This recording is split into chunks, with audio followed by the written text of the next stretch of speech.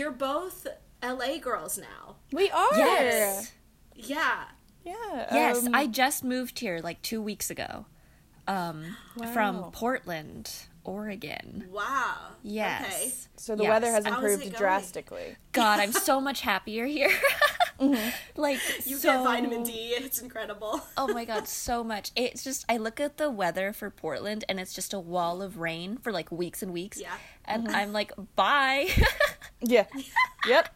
Later. Yep. It is never again. currently snowing outside of my home right now. Oh my Here God. in Indianapolis. At least Can't snow is relate. pretty. Yeah, it can be. It can be. That's It true. can be. I know. So what's I your love it. what's your favorite part of LA so far? Like, what was the move like? Oh, well, the move was actually pretty easy. Brad, the cat, slept like the whole time. And my favorite part is just being around so many movie theaters and Oh my just gosh. like, and recognizing a bunch of places that I've seen in movies. Like every time I pass by Mulholland Drive, I squeak.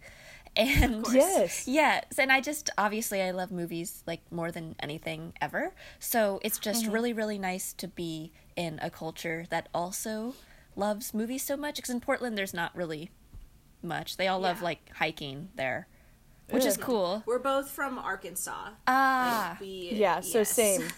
yeah. Yeah. Yeah. But they So- all yeah, love you like Clint wouldn't- Eastwood movies and Yeah. John Wayne movies. Ooh. Yeah. They were all very, very excited when Green Book won. No. Probably. No. I don't know. Maybe. I mean, yeah, that's rough. That is rough. Yeah, it's rough. So we get it. We get Yes. being like, oh wow, there are movies here. That's so exciting. Yes, there are movies here. There are celebrities here. I haven't seen one yet, but I will. In my first couple days, I was in my apartment. Like we had finally moved everything, and my family was still here. And they were like, "We're gonna go grab something to eat. Do you want to come with?" And I was like, "I'm really tired. I'm gonna chill here." And they saw Elizabeth Moss, so. So I know. My Miss favorite Scientology Scientologist. herself, yes. Of all the Scientologists, she That's is my true. favorite. Like I feel like you get like one Scientologist, and she's the one that I pick. Yeah, we're lucky Brad You isn't only one, get right? one. Yeah. Oh my God. I don't know what I would do. What would you do? But he's Speaking confirmed. of Brad, Yes. oh, go ahead. I was just gonna say he's agnostic/atheist. Okay, That's not a confirmed. Scientologist. He is not a Scientologist. That's all I needed to say. As long as you're not a Scientologist, it's fine.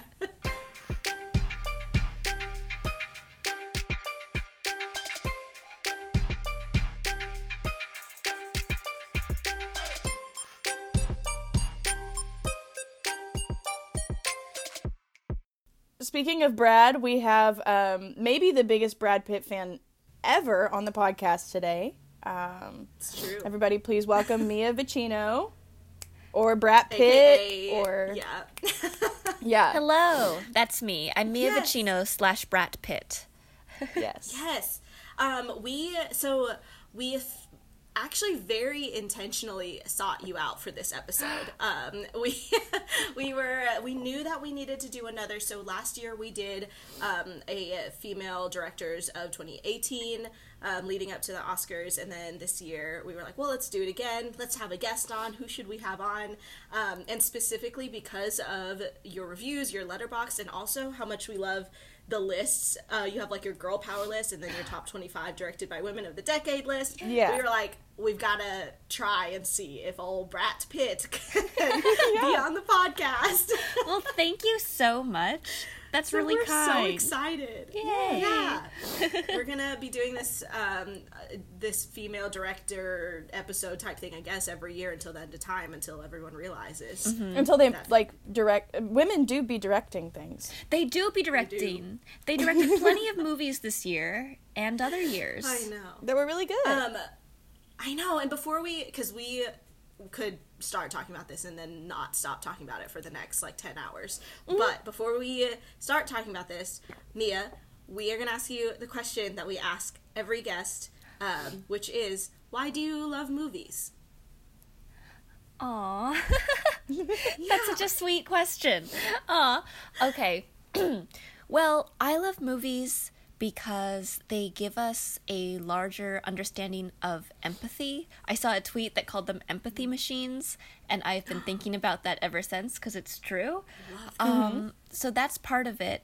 And I also love movies just because, oh my God, I'm like emotional thinking about how much I love I'm movies. like watching you smile about it. I'm like, this is cute. God, God, love them. I love them because they really help you feel less alone in the world. I guess that kind of ties into the empathy part. But just to like see other people going through like similar things that you have, or like, you know, dealing with anything from like love to loneliness to like big life changes to death, like to grappling with all of these huge issues that like impact everybody, humanity as a whole. It's just really cool to be able to experience that both with visuals and audio. It's just like very an immersive art form. So Absolutely. I Yeah. love that. I love that. That was probably the most like moving response that we've gotten. Very eloquent, yes. Like I do. I love movies. I think that's a great place to just start. Let's just talk about the movies that we loved this past year that were directed by women. Yeah. Yes. Where you can just like round table this. Mia, you can kick it off and just start talking about whatever movie you want to start talking about. Okay, well, my favorite woman-directed movie this year was The Farewell by Lulu Wang. Yes. That one destroyed me. I cried a Yes. lot.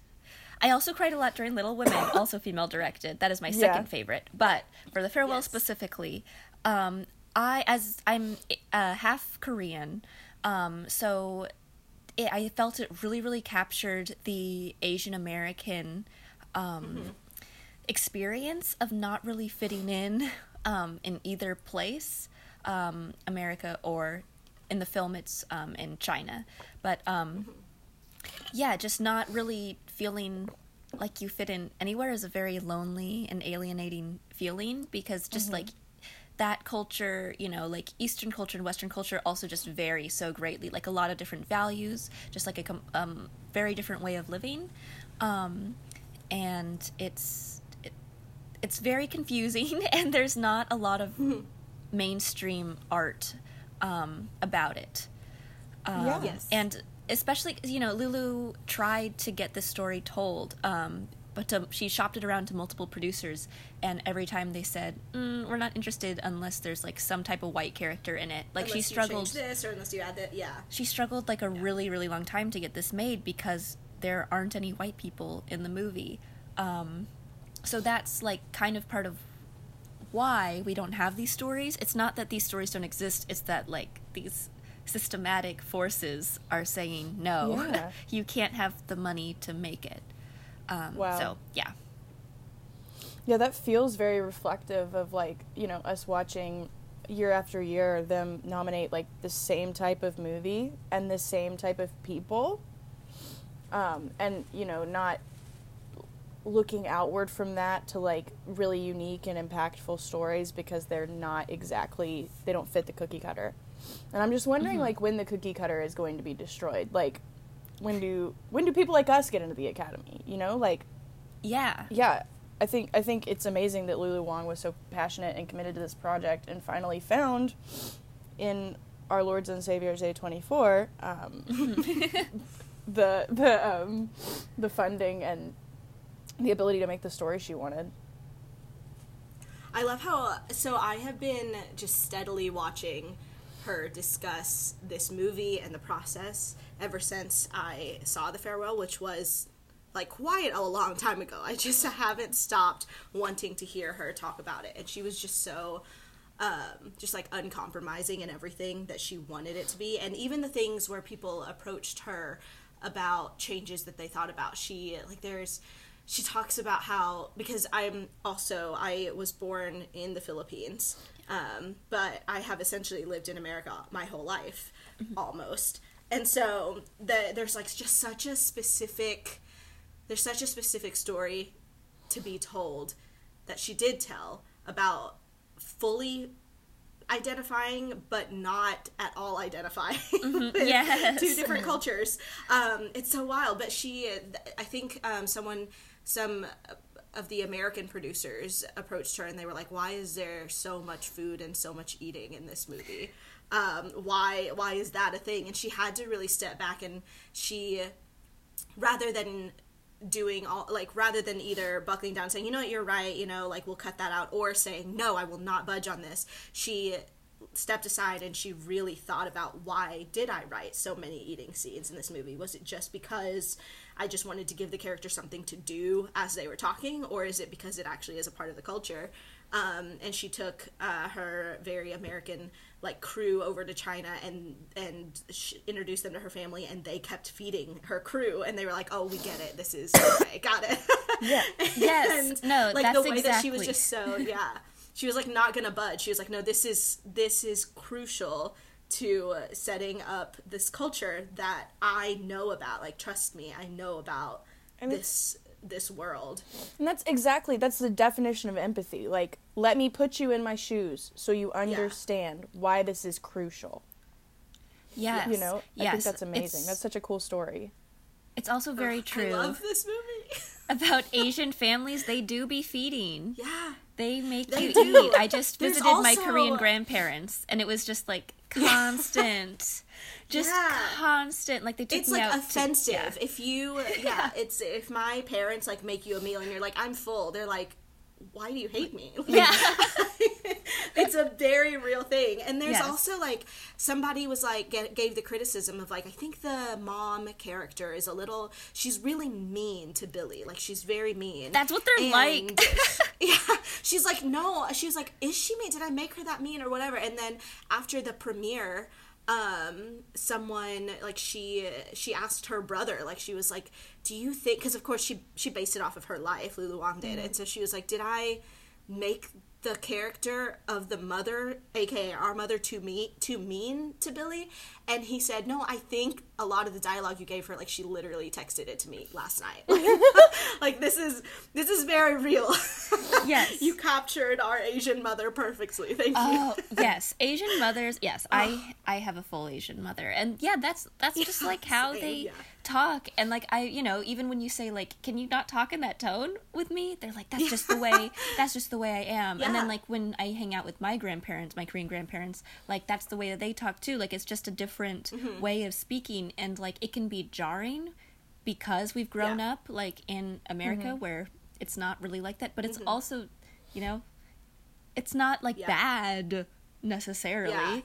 Yeah. And that's It's that cultural relativism thing. yes, exactly. Yeah. You shouldn't look at it and be like, that's awful. It's that's different. And there's a reason. Yeah. And I think We love Lulu here. I Yes. think she genuinely crafted something so passionate, and I feel it was such a female touch. That's weird to say, but just you look at things like that story about her taking the entire crew. If it was a male director, he would say, shut up, this is my movie. Mm-hmm. Yeah. There are a million eating scenes and I can do what I want, and they would be like, okay, yeah. And you just look at things like that, and that's women are very empathetic creatures, and I feel the touch that we put on things is so different emotionally, and you really feel it in The Farewell and in plenty of other movies that women directed this year, and I think it's absolutely beautiful. I love that when you started that sentence, you just kind of went, women. Yeah. Women. just Women. women. I just... Is that our feel transition? Yes. Little women, baby. Little women. Women are little. Oh my gosh. Yes. First of all, it's ridiculous that The Farewell was not recognized at all. At all.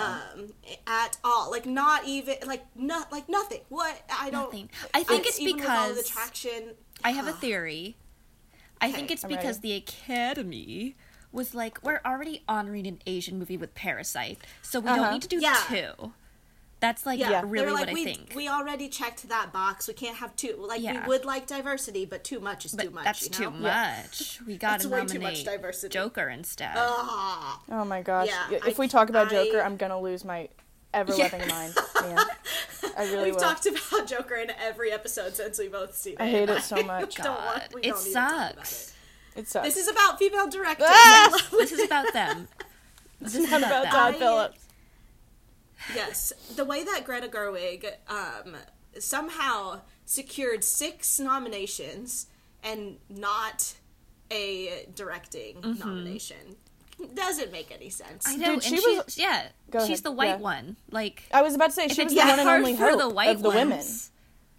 Yeah, like, it's incredible that, which I saw someone tweet where it was like, not to say anything bad about Greta Gerwig, but just stating facts. Like, Greta has been a part of this industry for years, and she is with a acclaimed filmmaker. She herself has been nominated for Best Director before. One of 5 women in history. Nominated. Yeah, she, like, is nominated for Best Picture this year, and even she couldn't get a nomination for Best Director. Like, if she has done all of this, what else does it take for someone to be nominated? What is this? It's insane. I'm tired. I'm so tired. Yeah. Same. Exhausting. But Little Women. The Little Women. We gotta praise this movie, because they were so tiny. They were the smallest girls. How small are they? Yeah, they were very small. Antithesis. It's just like the antithesis to Tall Girl, the Netflix original, which is Tall Girl. Iconic. That'd be a great list. Yeah. Size plus woman. Yeah. The Little Women. We've talked about Little Women so much. We've talked about that movie a great deal on this podcast, but like obviously, like not. Yes, no, it was definitely great. one of my favorites of the year. As I said, I cried a lot during it, as one does during The Little Women. Laura Dern. I love that. Sorry to keep making it about the farewell, but also that's just like an evergreen statement. Sorry to keep making things about the farewell. No, true about the farewell though. I love that the Critics' Choice that Awkwafina won for Best Female Actor in a Comedy. Oh yeah, Golden Globes. I was like, yes. I was like, yes, farewell, the farewell, the one where I sobbed the entire movie. Love it as a comedy. Yeah, I know, and it's also wild how she like won the Golden Globe and then wasn't even nominated. Yeah, and even Zhao Shuzhen was nominated quite a few times throughout this award cycle, and still nothing. Like, make it make sense. Blows my mind. I don't know. Nothing. And, classic. I mean, Saoirse got a nomination for Little Women, which I was surprised by. Yes, Saoirse did, and Florence. So did Florence. Yeah, I loved Florence. Good for them. In this movie. I'm gonna pretend that Laura Dern's nomination was for Little Women. I'm just gonna pretend like when she wins that, maybe that she will be accepting it both for Marriage Story and for Little. She was a part of the two halves of the Greta and Noah family, so good for her. Honestly, Greta is the way she directs her. Like, characters are so impactful, I think, and I think this is like a common thread with women in general, that like this year specifically. Like, you look at movies like Booksmart, you look at movies like Hustlers, movies that have these big casts, but like every single character is vitally important. Like, I feel like Laura Dern doesn't have that many lines in Little Women. You know, she has that really beautiful scene with Saoirse, and where they're talking about, when she says she's angry all the time. Yeah, so, some natures are too lofty to bend. Which is a beautiful scene. And you have stuff like that, but I mean, she has a pretty small role, and yet it's so impactful. Like, you remember her in this movie. She makes you cry in this movie. When she turns around at the table. I yelled. I mean, I didn't yell. Yeah. In my mind, I yelled. Yeah. Also, the way that Greta, she did this in Lady Bird. She did this again in little, like even with Mr. Lawrence, where she gives you these tertiary characters, and she's like, "But here's their entire backstory in 2 seconds." Yeah, Now she you shows love and them. doesn't tell. Yeah, she's like, now you would die for them. Yes. And all it took was like a moment of me showing you this. Whereas men directed movies this past year where they could barely handle like 2 men on an island together. That's all the emotional capacity I have. Sorry. Stop. I like The Lighthouse. Sarah didn't like it. Okay, that's fine. I hated it. That is okay. But it's okay. I'm in You love with can Robert love it, Pattinson. That's why. I think I genuinely think that's like why, because he's in like everything. Like, that's the only reason. I have a weakness. Yeah, it's okay. Yeah. It's okay. You can love what you love. But, yes, because Sarah Handler actually like pointed this out too. Speaking of like ensemble cast, Olivia Wilde with Booksmart, the way that she was able to balance, like obviously it's about 2 characters, but you also like by the end of the movie, like you understand like Gigi's motivation for everything. You understand George's motivation for everything. Like you understand all these like secondary. Yes, the way that AAA. Which, like, I hate to even call her that, but that's how you have to remember her name in the movie or whatever. But Yeah. but yeah, like that moment with her in the car was like a big gut check for me, where she's like, you know, I thought, and it's something that women deal with constantly, and I could see like a high school girl watching this scene and being like, I really relate to that, where she's like, yeah, I knew the guys would say dumb stuff, but I never imagined the girls would call me a slut too. Yeah. Yes. Ugh. And like, and then the way she's like, but Amy never called you that. yeah. Amy. Yeah, it's. I mean, like every single character is such a powerful force in that movie, and in Little Women, and you know, even though I kept looking at Mr. Lawrence, played by Chris Cooper, and seeing like the villain from the Muppets, He's good at playing villains. Yeah, when he's like an oil tycoon or something, like the most classic villain. Of course. He was still somebody that made me cry, like when Beth died, and spoiler alert for a book that's been out for hundreds of years. Yeah.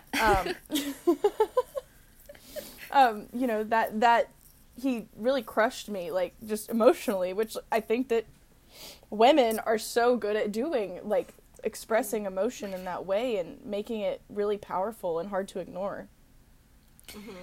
Yeah. But even I will say, like, even on the opposite, like, because yes, like I feel like yes, women are so great at that emotional side of storytelling.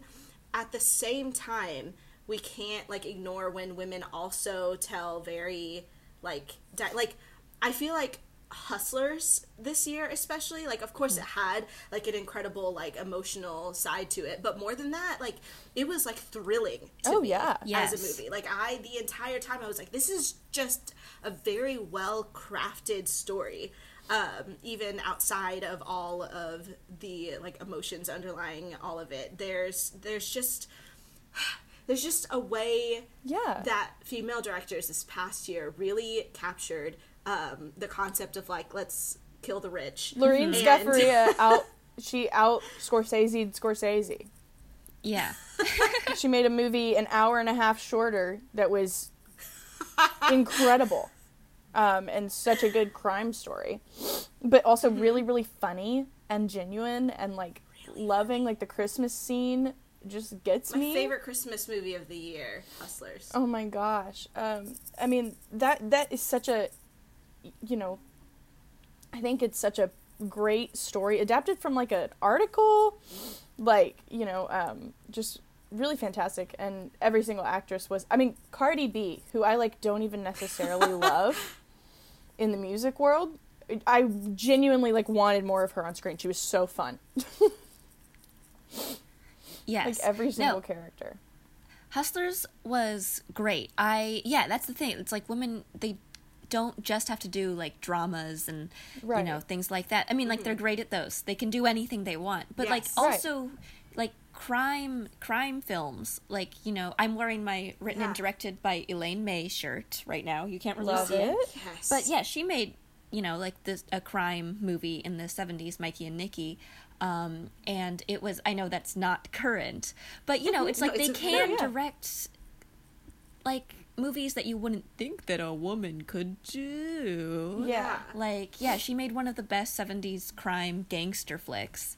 Nobody knows about it because she's a lady, but yeah, like it's they can do multiple different genres, or like also, you know, when they started bringing women in more to do Marvel movies or whatever, and when they do it, like the women directors have said that they're like, don't worry about the action scenes, like we'll take care of all of that for you, like you won't have to deal with that, you don't worry, and it's like, why do you think she can't like, direct the action scenes? Right. I mean, like, you look at Anna Boden directing on Captain Marvel this year with Ryan Fleck, but, like, Captain Marvel was actually a very good action movie, and a lot of the fights are very entertaining to watch, as well as a super emotional and, like, compassionate, at least to me. Like, Captain Marvel slapped for me. It hit everything I want in a movie. Brie Larson and strong Jude women Law. supporting other women. Oh, Jude Law. Jude Law's there. I didn't see it, but I know Jude Law is there. I know Jude Law is there. It comforts me to know. He was very much just there. He was there. He's the embodiment of, like, an abusive relationship. I have a whole spiel on Captain Marvel I could go into. Yes. But, it's a good spiel. Listen to our Captain Marvel episode. oh, yeah, that's like 2 hours long. That happened forever ago. That was like a year ago. Wow. Wow. And I mean, yeah, but like on that genre thing, I'll talk about, Claire Denis directed High Life this year. Yes. And that movie is confusing. However, I found it to be a really great sci-fi movie, really high concept and like super dense, but I love that, you know, and to me it was similar, like, I don't know, to Annihilation in like the super high concept, and like obviously things have some level of representation of like points in your life and things like that, and yeah, I thought that movie was fantastically directed, and Claire Denis is a legend. Yes, she is. Yeah, no, High Life was a great movie. I think I need to rewatch it, because again, it is very, very dense, but I could tell that it was good. But also Robert Pattinson. And Robert Pattinson, as I've said, that's my husband. Yes. I love him very much. He does a great, great job as Monty. And, I mean, he's just... We're talking about women, so I won't talk about him. I'm actually going to move on from Rob. I'm putting... no, Rob, not now. Juliette later. Binoche. Yeah. We'll do a whole other episode. on We'll do Rob. Twilight again. We Yeah. did an entire Twilight episode. Yes. We should do another one. Oh my Twilight. god. Edward Cullen, one of my first loves. But, Twilight is female directed. it is Catherine Hardwicke, a legend. Yes. But, okay, what was I saying? Oh, yeah, another thing about High Robert Life Pattinson. that I really liked is, I mean, it's like a very French film. I mean, obviously it's in English, but, like, it did not go with, like, an Americanized plot structure of, like, Act 1, Act 2, Act 3. Here's the character arc. Da-da-da, everything spelled out for you. Yeah. It, yeah, and in a lot of French movies, you know, they don't really do that. And I enjoy that too, but I see why it flopped, unfortunately. Because people When you, were like, like, trust oh, your... I'm confused. I have to think about it. Yeah, well, it's hard.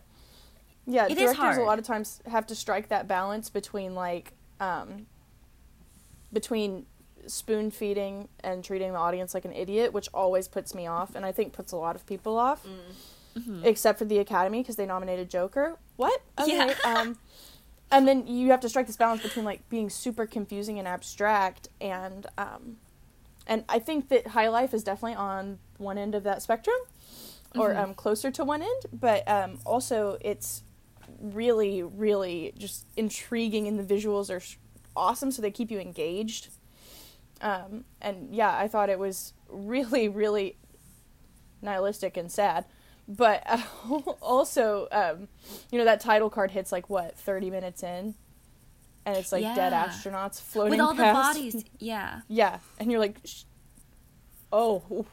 I haven't seen it, so everything about this conversation, I'm like, what is what is this movie? And Well, it I reminded me do of think... Oh, what? Oh, bleh. It reminded me of, like, the density of A Space Odyssey a little bit.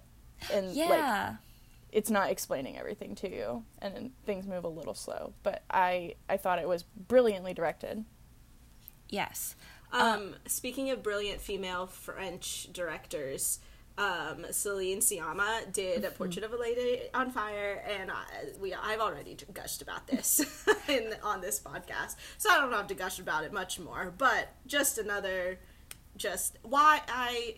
I love her so much, and I loved this movie so much. I haven't seen it yet, but I'm dying to see it because I was in like Portland where nothing comes out up until like 2 weeks ago. But I already have my ticket for February 7th it's a Q&A with Celine herself. Oh my god. Yeah. Wait a minute. Yeah, go to it. It's at the Landmark. I'm like, Oh my Sarah gosh, you're there. Yeah. So I have my ticket for that. So I am going to see it, but I've been like dying to see it. It is homophobic and that I have not seen it yet. That it's been denied to me. Biphobic, I guess. How dare you? I want to see it so bad. And I haven't this is true. I literally have not posted my top 2019 list on Letterboxd yet because I'm waiting to see Portrait of a Lady on Fire because I know it's going to be so far up there. Yeah. Literally, I was looking at your list and I was like, does she have a ranked for 2019? And I was like, no, she must be waiting for something. I'm literally waiting for Portrait of a Lady on Fire. Yeah. I didn't think that it would alter my ranked list so much, and it did. It snuck in there at the very end of the year and like made its way into top 5, and I was like, all right, let's go. I'm fine with it. That's amazing. Yeah, I still haven't seen it either. I won't talk about it too much. Yeah, I won't talk about it too much just because you guys haven't seen it, but there was not a single man in sight. Oh, that's what we like to see. Yes, there wasn't even like a moment of it's just all women all the time, and I love it. That's what I just want. Women. Yes. Speaking of not a single man in sight, good. There were two, not to like lump two comedies that were female directed together, but both I saw Late Night the other a couple weeks ago, and Someone Great was a big one for me and Sarah in the beginning of the year. Oh boy. That's two, like, maybe they're not like awards type movies, but that's two really great comedies that have like all female casts that are really fun to watch and not a man in sight. No, except for Lakeith Stanfield, who I will allow. That is, he's the man I will allow to be in sight. That's fine. And then Late Night, it was like Hugh Dancy, right? I like Hugh Dancy. Yeah. There were so that's allowed. Yeah, there were good. Yeah, there were good men in Late Night. Good men, but that's the thing with like the way that you normally see female characters in very male heavy movies just kind of being there to be there. I don't think that which it's fine if female directors kind of put a man in there just to be there, but there's such a sense of like, let's make every character actually be fully dynamic and fully fleshed out and a real human in all of these movies, and not, just, I don't know, there's just that's I was something. Gonna talk about Someone Great. I rewatched Someone Great last night, and it hits every single time when that supercut by Lorde comes in, and you just start crying. It's just so good. Yeah, and it's that fleshing out of characters. That's something that I really really, really appreciate. Like, I think that a lot of mainstream big budget movies are very focused on plot. Just like, just constant spectacle, plot, things like that. And there's not really enough time to, like, get to know the characters. And if we do get to know them, like, they're often just, they don't feel like real people. They're just, like, doing a one-liner and then that's it. Or, they do not feel authentic. And there's just, like, this authenticity that women can often bring to it. And the dialogue, too, specifically. Like, if a movie has bad dialogue, oh my God. That's, like, I care about the script a lot. And so if a movie has bad dialogue, I can't do it. But I don't know. I just feel like women, that's the theme. Women. But, they just have an ear for dialogue. And again, I'm, like, generalizing, obviously, Right. Yeah. Not all women. But there's just, it feels authentic. I think that's part of the conversation, though, is to be like, no, like, a lot of women did also make, like, not great movies. Like, I didn't like Queen and Slim. Like, I didn't. But I still thought that, like, just to have movies like that in the conversation, like, they are still worth having a discussion about and still worth, like, being treated like an actual film, because it is an actual film. But it's worthy of having a conversation around it. And there's like the argument where people on old Twitter.com keep saying, like, well, maybe they would, nominate women if women just made good movies. Like, stop. Because, like, that's the thing, is, like, yeah, women make really great movies. Women also have made really not great movies, but also men have made great movies, but also men have made really not great movies. Men have made a lot of bad art. Yeah. Yeah. A lot. Like, but to see men get praised for bad movies just because of who they are, and what they've done in the past, or, like, whatever, but then to see women not get praised for good movies, it doesn't make sense to me. No. It doesn't. No, men have made a lot of bad art, and so women, and women have the right to make bad movies and get paid for it. Because, like, men are doing that. They get their paycheck for making their garbage, so... Yeah, exactly.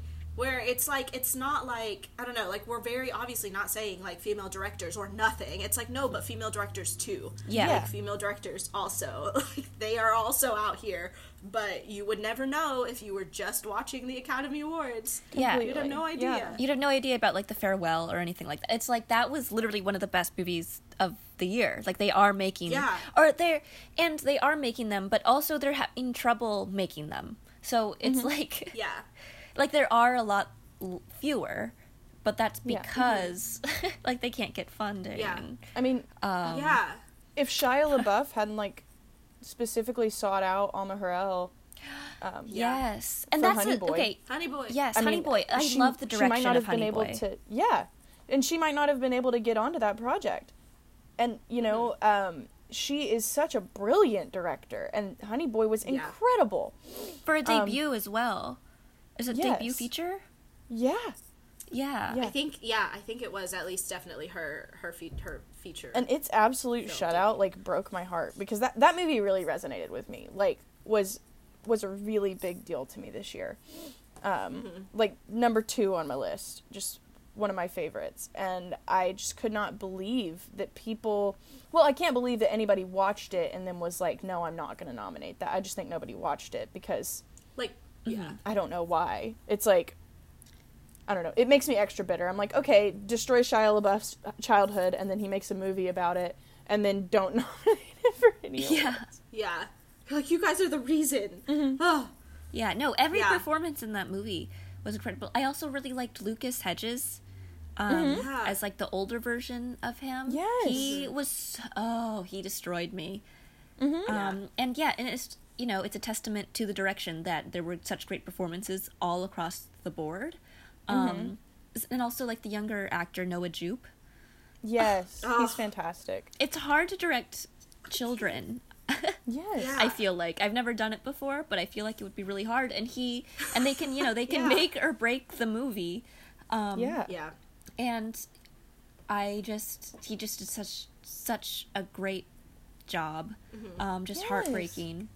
I think this is where I will say, like, I feel like it's hard for me in, like, a lot of conversations about female directors to because I'm very, like, you know what, like, yeah, they definitely bring something different to the table, but it's not to say that, like, a lot of male directors also can bring that to the table, or what, like, it's just like, hey, can we just, but that being said, one of the things that I think across the board for all of these movies that we're talking about is that these women directors are very intentionally making safe spaces for their actors on their sets, like, in the way there's so much behind the scenes footage of, like, Amahara, like, talking to Noah Jupe and, like, very much, because he's got to do some really difficult stuff, Some really in awful Honey Boy, like, things, very traumatic scenes, like, are being played out for this small child, and the way that she constructed her sets, and the way that she gave him, like, a safe space to explore those emotions and then immediately allow him to be just, like, a carefree kid again, so that the cycle doesn't repeat and he becomes actually, like, Shia LaBeouf, is incredible. And then in the way that Olivia Wilde, for the bathroom sex scene in Booksmart, where she allowed the two girls to, like, she was like, all right, everybody out, like, we're not giving, like, the female gaze is not one that's, like, exploitive, or it's one that's very, like, here, let's make this a safe space for people to explore, like, what is going on set, and to make them comfortable. Lorraine Scafaria did that for Hustlers, because, again, there's a lot of just, like, really vulnerable moments that you could have as an actor on set for movies like Hustlers, and she gave them a space to feel, like, protected and to feel like they could explore the scenes that they are in without the fear of, like, a male director trying to, like, I don't know, just, like, make it unsafe for them, or just to do anything to get the shot, if that makes sense. Like, Yes. Yes. I think I've seen that with so many of the behind the scenes stuff with these female directors. Yeah, and back to Booksmart real quick, because I totally agree. I thought that the fact that it was a safe space really, really shined through in Booksmart, because Olivia Wilde had said, like, the set had a no assholes policy, where, like, if you're mean or anything like that, it's like, you gotta go. And I also think that, like, you know, with those younger actors, I don't know if they were really teens, they're, like, early 20s probably, but still, that's still, like, a vulnerable... Kids, you're not as confident as you are when you're an adult actor, and it would be, and especially for comedy, you have to be really confident in what you're doing for it to work. And if they felt, like, not safe, or that the director was going to be mean to them or anything, I feel like the performances definitely could suffer. But yeah, you could just tell that they were, like, having fun on set and they felt comfortable.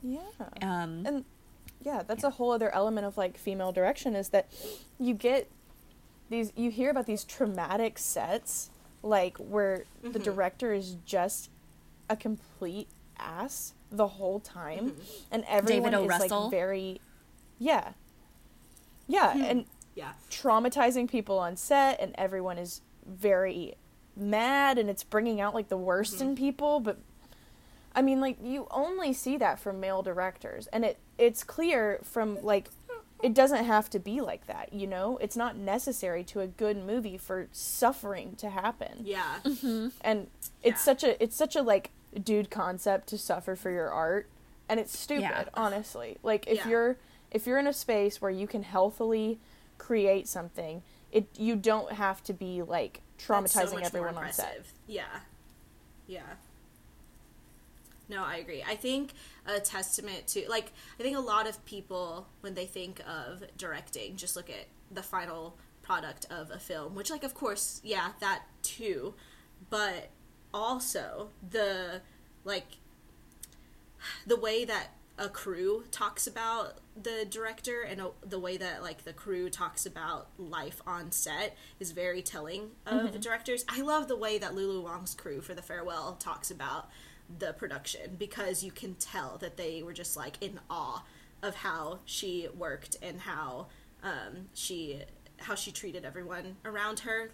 as her equal intellectuals in creating a movie. Like, that's really cool. There's like little videos of her on a little hoverboard just like floating around set because she's like, I have little legs and it takes me a long time to walk somewhere, so she's just like zooming around, like asking people if they need help with anything. I love like that. she got her entire crew like they did the like cupping thing in the movie The Farewell, where like they got cupped, and so she was like, let's do this for the whole crew.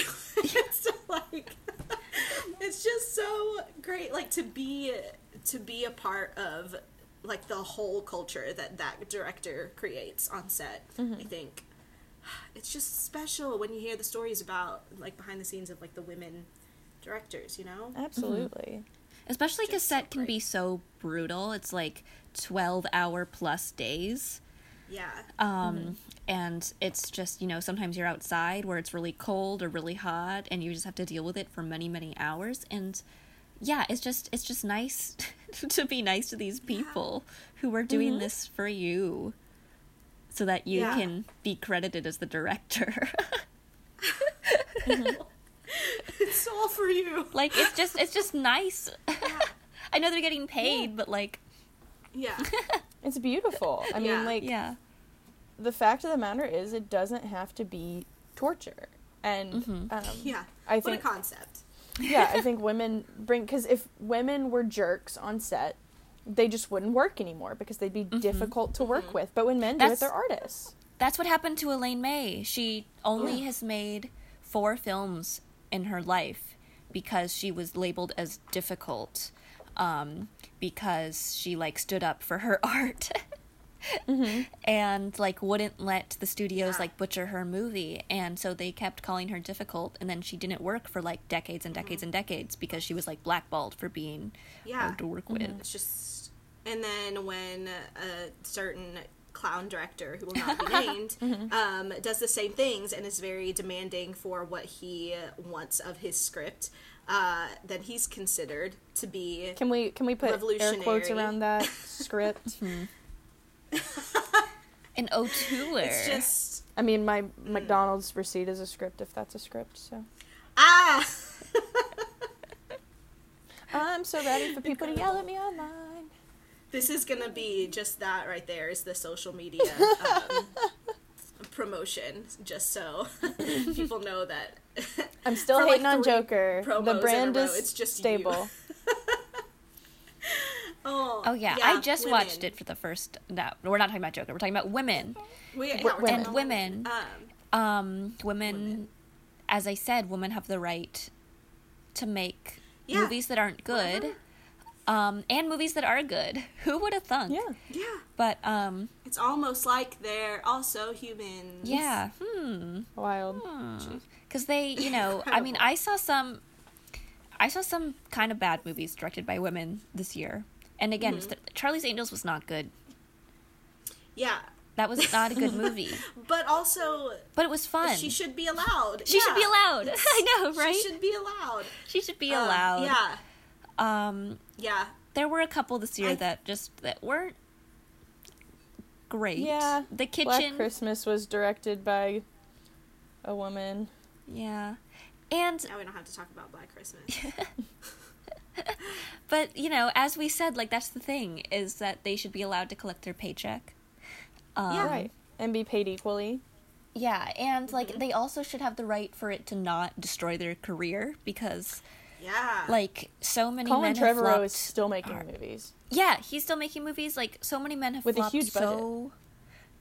It's just ridiculous. Like, so they've flopped so ridiculously hard, and they still get to work. They're still alive, instead of being discarded from everybody. I mean, it just makes it, like, the more you compare these things, the more evident it becomes. Like, that there is a clear and present discrimination by these old white dudes that make up 98% of the Academy and 98% of the awards. You know, I loved Greta calling out, like, the Hollywood Foreign Press for everybody coming up to her and being like, I voted for you. And she's like, well, you didn't. But you didn't. She's like, not, maybe some of you did, but definitely not all of you. Yeah. And it's somebody said this is literally the Knives Out scene where everybody, or the Knives Out bit where everybody's like, I thought you should be at the funeral. I was outvoted. Yeah. Like, nobody voted for her. No. And they wanted to lie about it and, like, save face because she's somebody who has a bit of clout. But it's like, I doubt anybody did that for Alma Harrell. Like, she was just disrespected and paid dust. Mm-hmm. Yeah. There was a building tall, like the entire building on Santa Monica Boulevard had a Honey Boy poster, like a for your consideration. And I was like, oh my gosh, like, this is my favorite thing in the world. Like, please nominate it. And not a thing. And it's just baffling. I don't understand. Yeah. Also, another one that was good this year was the Beautiful Day in the Neighborhood, directed by Marielle Heller. I haven't seen it, but I saw it. I thought that it was just going to be like Mr. Rogers' biopic. I don't really care. Yeah. And then it wasn't. I don't love a biopic. Yeah, it wasn't a biopic at all. Like, it's really like, Mr. Rogers is just a supporting character. Like, it's really about this like journalist who's like kind of cynical, and he has to like do a story on Mr. Rogers, and he's like, that's stupid, but whatever. And then he does it, and then Mr. Rogers is really nice, and he like makes him like have a different outlook on the world. And it's also just, again, it's shot with such empathy. There are these splashes of surrealism. Like, it takes artistic risks too. Like, it really surprised me, and it was just a very warm film that and like Tom Hanks got recognized for his performance. Like, he's been being recognized, but the rest of the movie isn't really. Right. But I thought it was sweet. Yeah. Yeah. I mean, we made a joke. Really good things about it, but we made a joke last week that we were like, we need to just put all the Oscar bait actors in a movie and then have like a like a woman of color, maybe like someone who is a genuinely great director, direct them, and then they'll have no choice. But they do have a choice, apparently, because Marielle Heller directs a movie, or Greta Gerwig directs an incredible movie, and they nominate everything about it except for the director. It's like, did you think it appeared out of thin air? Yeah. There has to be a director behind behind it. Itself. Well, they like to give them the screenwriting one instead. They're like, here's a screenwriting Oscar. Yeah. There, are you satisfied? A little bit. It's nice, but yeah, but it's not. It's just like, I mean, again, we talked about this last episode where it's just like Greta started working on the script for Little Women long before she did Lady Bird, and she couldn't get greenlit to do Little Women until she showed that she could do her thing with Lady Bird, and she got nominated for it. And through that, Sony was like, wait, maybe there's like some award clout in this if we let her do this thing. And then through that, she was able to do her dream project that she's been working on for forever and did a great job and is like critically acclaimed, whatever, and then still doesn't get nominated. But it's like, breathes life into a story that's been told so many times. Yeah, it's just that thing where it's like she wasn't even really allowed a conversation about this until she did her own thing and proved that she could be nominated. Which, like, props to A24 for allowing women to tell these stories that nobody else would really give a chance to.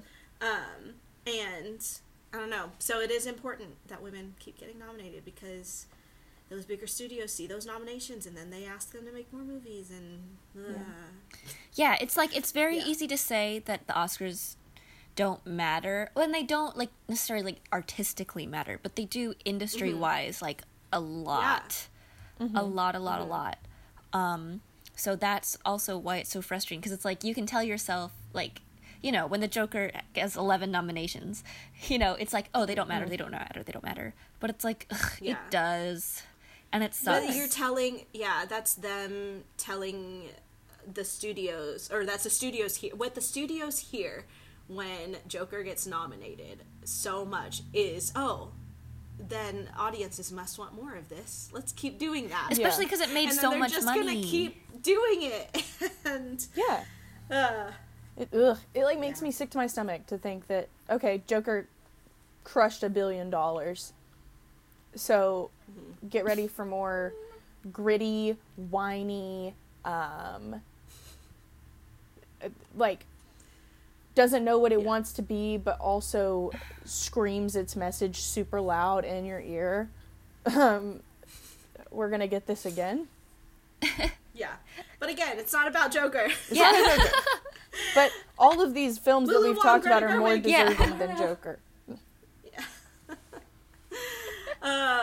Did we talk about all of the women we would like to talk about? I think I'm looking at all the other ones. Okay. All there's 2 more women I have to say something about. Okay. Tell us about the women. Okay, here are the women. So, one, Agnes Varda's last movie came out. Yeah. Varda by Agnes. That came out this year. She directed it. Again, it was her last film I love ever. her so much, and I still haven't seen that because I don't know if I want. I'm scared. No, it hurt. It was painful. I'm emotionally terrified to watch it. Yeah, it hurt a lot, but it's just kind of like a crash course almost in filmmaking, to be honest. Like, she really goes in depth. She goes over, like, a lot of her big movies, like, Cleo from 5 to 7, Vagabond, all those, and she just kind of, like, explains her process, and she really, really emphasizes empathy again, and warmth and all these things. Like, it was really beautiful, and I think that it's like a must see for anybody who appreciates the art of film, because she's just like, she was such an expert on it, like she was one of the pioneers of the French New Wave. Yeah, she's so important. So that was one of my favorites of this year. I thought it was very, very essential. And then, but again, like that one, like it barely got a release. Like, it was hard to see. It played like literally one night in Portland. Yeah. So, like it's hard to see, but it's just a shame about, though, because she's and then also I liked The Souvenir by Joanna Hogg. Yes. That one also kind of came and went, and a lot of people don't really like it that much because it's just kind of about a posh woman's... Yeah, I got halfway through it.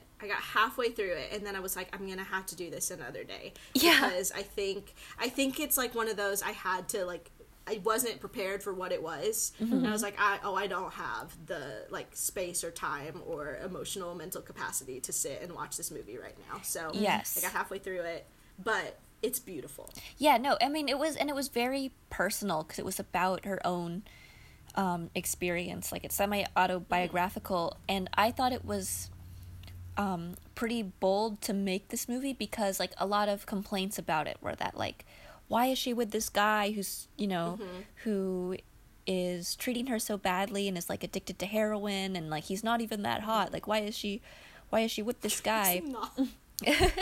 Like, and she, like, knows this. Like, there's literally a scene in the movie where, like, that song that's like, is he really going out with him? Yeah, that song about like, is she really going out with him? That's what it is. So she, like, knows that, and to make this movie that's like, yes, I liked this guy so despite honest. All of it, and to know that the audience is gonna be like, dump him, like, the whole time. What are you doing? Yeah, it's just like, that's really bold to do. It's very authentic. And so that's just like the group chat with the girls. Yeah. Yeah. It's everyone being like, what are you doing? Well, yeah, like, what are you doing? But it's like, sometimes it's like that. Sometimes, like, love is like that. And it do be like that. It do be like that sometimes. So I respect it. I respect that movie. Yeah. Well, and that's the thing. I mean, we talked about Honey Boy too. I think Honey Boy is a really honest and, like, unflinching look at how things were for Shia LaBeouf at that point in his life. And I think that Alma Harrell does that so masterfully, in that it's not ever like, it's just honest. It's, objective almost. It's looking, he's looking at his dad and everything that his dad did. And there's a beautiful line in the movie that's like, all my dad ever gave me is pain, and you want to take that away? He says that to a therapist, and she's like, I can't. And, you know, I can't. And I think just that honesty and empathy comes through clearly. If that's her own story, you know, Joanna Hoggs, then she's, you know, she's not forgiving herself or anyone really. She's just telling it as it happened. Yeah. And that authenticity is really powerful in a film, and women really delivered it this year. Yes, they did. Women. Speaking of women, so Mia, at the end of every... Speaking of women for the whole... Fun fact, like, guys, go re-listen to this whole episode and take a sip of water every time. We say women. Women. Women. Stay hydrated. It's winter. You gotta remember to do all that. We, at the end of every episode, we finish them off by taking a BuzzFeed quiz. Sometimes we take them through the perspective of a certain character. Sometimes if we have a guest, we'll just give you the BuzzFeed quiz. And because we love women so much here, we are going to take this BuzzFeed big and quiz, small, and we're going to ask you. Yeah, we love all women. We are going to figure out which Little Women character you are. And it's all going to be so exciting. So, yes. Are you ready? I feel like maybe I took this quiz. Of course. No, I don't know. Don't They're tell like us. No spoilers. No, I mean, like, no spoilers. No spoilers. But I don't know. We'll have to see. Yes. Okay, Mia. Yes. Pick a Saturday night activity. Okay. Hanging out with friends, going on a date, reading a book, or sleeping. Oh. Those are pretty good. Yeah. All of those are pretty good except for the date one. But I guess, I mean, I like to read, but I will say hanging out with friends. Yeah. Okay. Because I can read other nights. Yeah. Sure. You can also read while you're hanging out with friends. If Yeah. you want to. When I was younger, I Valid. used to invite friends over to just, like, read with me. Like, Read I'd parties, be like, yeah. "Come over and you sit on the couch, I'll sit on the other couch, we can read." And my friends would be like, "I don't want to do that." Why not? Okay, pick a travel destination. New York City, Los Angeles, Paris, or London. Ooh. See, Well, now Los I Angeles would is your usually pick home. LA, but like that's where I Yeah. live now. Yeah, you're an LA girl. I'm an LA girl. So An what were it was Angelino. New York, London, and Paris. Paris. Okay. Because again, I would pick LA, but so I guess I would pick London because I'd like to see Paddington. Yes. Yes, makes sense. Relatable. Yes. Yeah. Pop over and say hello. Yes. That's such a great, like, London, because Paddington. Because that's where I'd be like, Paddington I want is. to go. Yeah, I want to go to New York City because of Frances Ha. Yeah. Gonna go see her at her apartment. Yeah. Yeah. And you could also pick Paris. You could see her there, but she's only there That's true. very but briefly. only for a short amount of time. Yeah. And then I'd probably miss her. She'd Yeah. be on the way back already. Oh, so sad. Pick a meal for dinner. Steak, pizza, chicken fingers, or spaghetti. Pizza. Pizza. Easy. Good. Pick a female artist. Beyonce, Lady Gaga, Adele, or Carrie Underwood. Carrie Underwood. No. That's just like a funny one to put in Yeah. with those legends. Soccer mommy. Okay, like I think it's between Beyonce and Lady Gaga. But It always is. I know Beyonce's like the right answer, but I listen to Lady Gaga Not more. necessarily. Yeah. So Lady Go with your Gaga. heart. Yeah. Yeah. But I do love Beyonce. Putting that on the record. Okay. This next one is pick an ice cream. I'm gonna just describe these to you. Okay. BuzzFeed, we love ya. I know. So there's like vanilla scoops with sprinkles on top in a bowl covered in sprinkles. So it's just Whoa. very sprinkles. Lots of sprinkles. Yes, there's vanilla. So when I kind of like scroll over it, and like the caption for it, like the image description for this one says white and brown ice cream in cup close-up photography. Oh, good. But no sprinkles? But it just looks like vanilla with like peanut butter and like peanuts on top. Oh.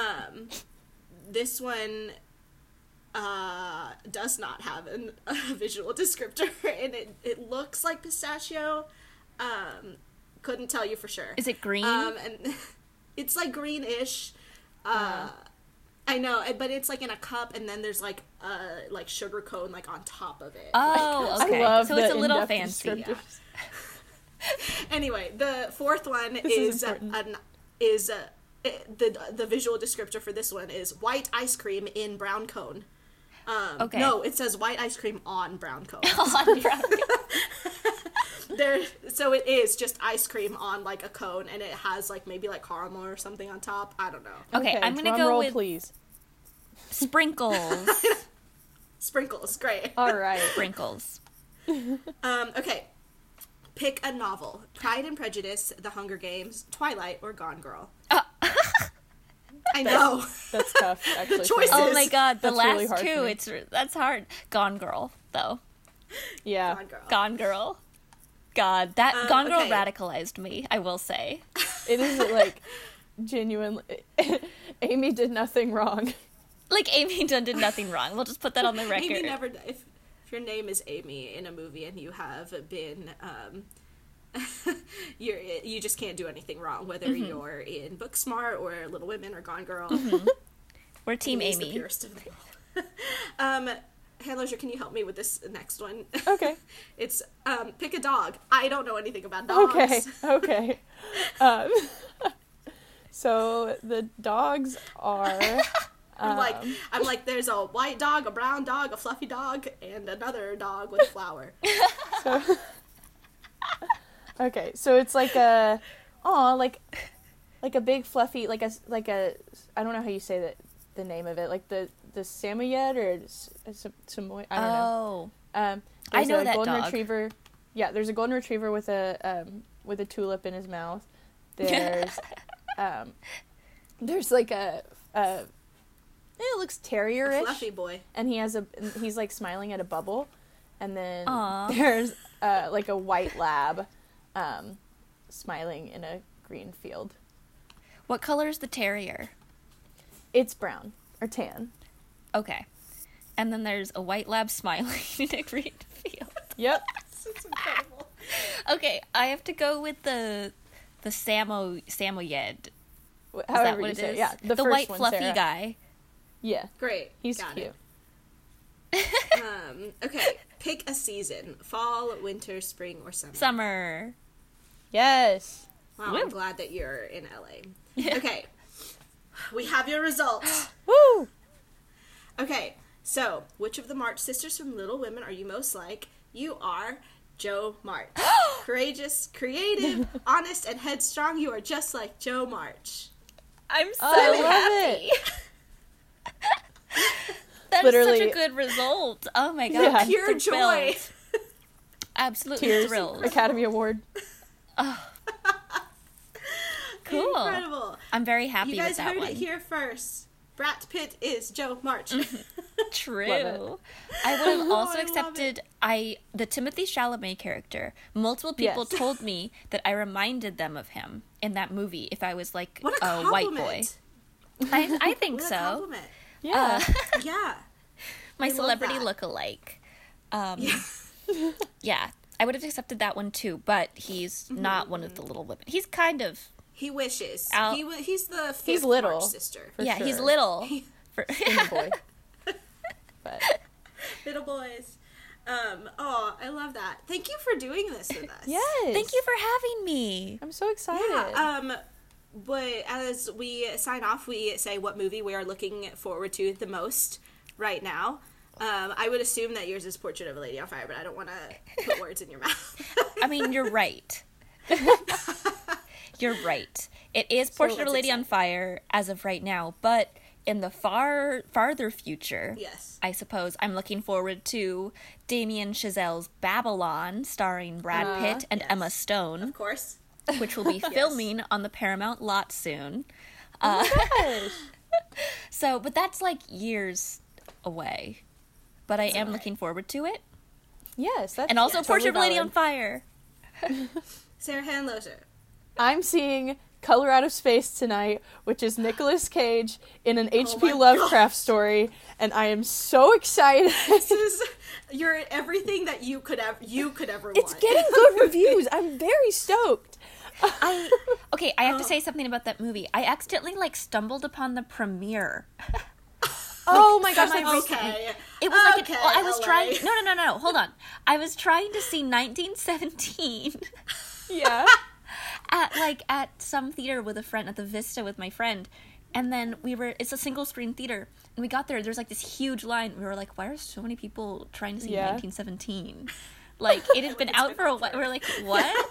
And then we finally asked somebody. They're like, this is for Color Out of Space, Nicolas Cage. It's the premiere of it. We were like, what? We're just trying to see 1917. Bye. Oh my gosh, that's very LA. I stumble upon premieres all the time. I should stop Didn't naming. you stumble upon the Bombshell one? Yeah, I should stop randomly, naming down the movies that or the movie theater that I live close to. I'm trying not to dox myself, but I live close to a theater where they do a lot of premieres, and so I stumbled onto the Bombshell premiere. 47 Meters Down Uncaged, so saw Sylvester Stallone's daughter. That was cool. Knives Out premiered close. Yeah, so I stumble onto them all the time. It happens. I love hearing her LA stories and then just being like, Jesse Eisenberg lives an hour south of me. He does. And that's all I've got. Yep, that's it. Okay. Well, what's your movie you're looking forward to? Yeah. So I have already seen it, but I am going to see again Parasite tomorrow. Nice. Yes. So right now I'm very excited to rewatch that. But just as far as 2020 goes, Zola is getting such great reviews right now at Sundance, and I am stoked. I'm so ready for that wild ride of a movie, because I can, for some reason, very clearly remember the tweet thread. The tweet thread in 2015, and I'm like, of course, it's incredible. It's just going to add to the A24 Florida saga. I love them so much. I'm very excited. I'm a real stan. Where can they find you on the internet? Oh, yes. Okay, so on the internet, I am, on Letterboxd, I am Brat Pitt. Yes. On Twitter, I am also Brat Pitt. And then on Instagram, I am Mia Jolie Pitt. Switching it up a little bit. Oh my gosh. Do you think that's going to change to Mia Aniston Pitt? Stop. No. I hate it. I hate it. I'm so Team Brangelina. It's unreal. Yeah. So I couldn't deal with the photo. Everyone was wanted everyone it to cared be so much. bad, I don't give a stop. honk. I don't give a honk. I was so mad. I was so mad. I was like, can you get Brad and Jennifer off of my timeline? Yeah, I I don't know. want to see this. It was very upset. I agree. That's incredible. Also, you write for Much Ado About Cinema, is that right? Yes. I write for Much Ado About Cinema. I am reviewing The Gentleman. That's coming out soon. Wow. So check that I've one heard good out. things. It was fun, aside from all the lazy Asian jokes. There were a lot of Asian jokes, which was weird because it's the future. But that's why men shouldn't direct movies. Yeah. That's why I cannot. we just I'm pivoted. We're women, men, so gentlemen. confused by this movie not being part of Kingsman. I know. It looks like it should be. Yes, you would think it would. It's weird. It looks like it's supposed to be. It's like how everybody even the font. Yeah, it's like how everybody font, the conspiracy marketing. theorizes that a movie is a Cloverfield movie. I'm like, The Gentleman should be Kingsman. I'm very confused why it's not. I know. That's incredible. So we'll link to that. Please keep an eye out for The Gentleman review. Yeah. Follow Mia everywhere.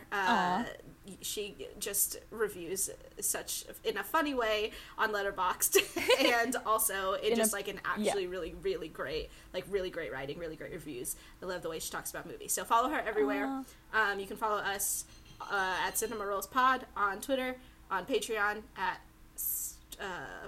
Patreon.com/CinemaRollsPod. There you go. I was like, wait, dude. what is our Patreon? We haven't done stuff on that in a while, so I just forgot about it. Good So follow us advertisement. everywhere. Good. Thank you, Sarah. Yep.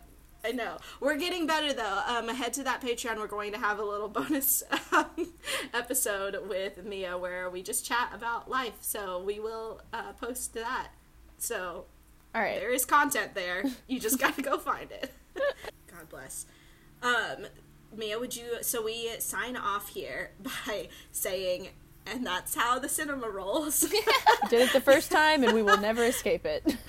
Yeah, it started off as a joke, and then it became very unironic, and now that's just what we do. Okay, sounds good. I can do it. So you can, please. Okay. Go for it. Just whenever? Okay. Yeah, just whenever you're ready. And that's how the cinema rolls. Yay! I love it. That was so good. So much. Perfect delivery.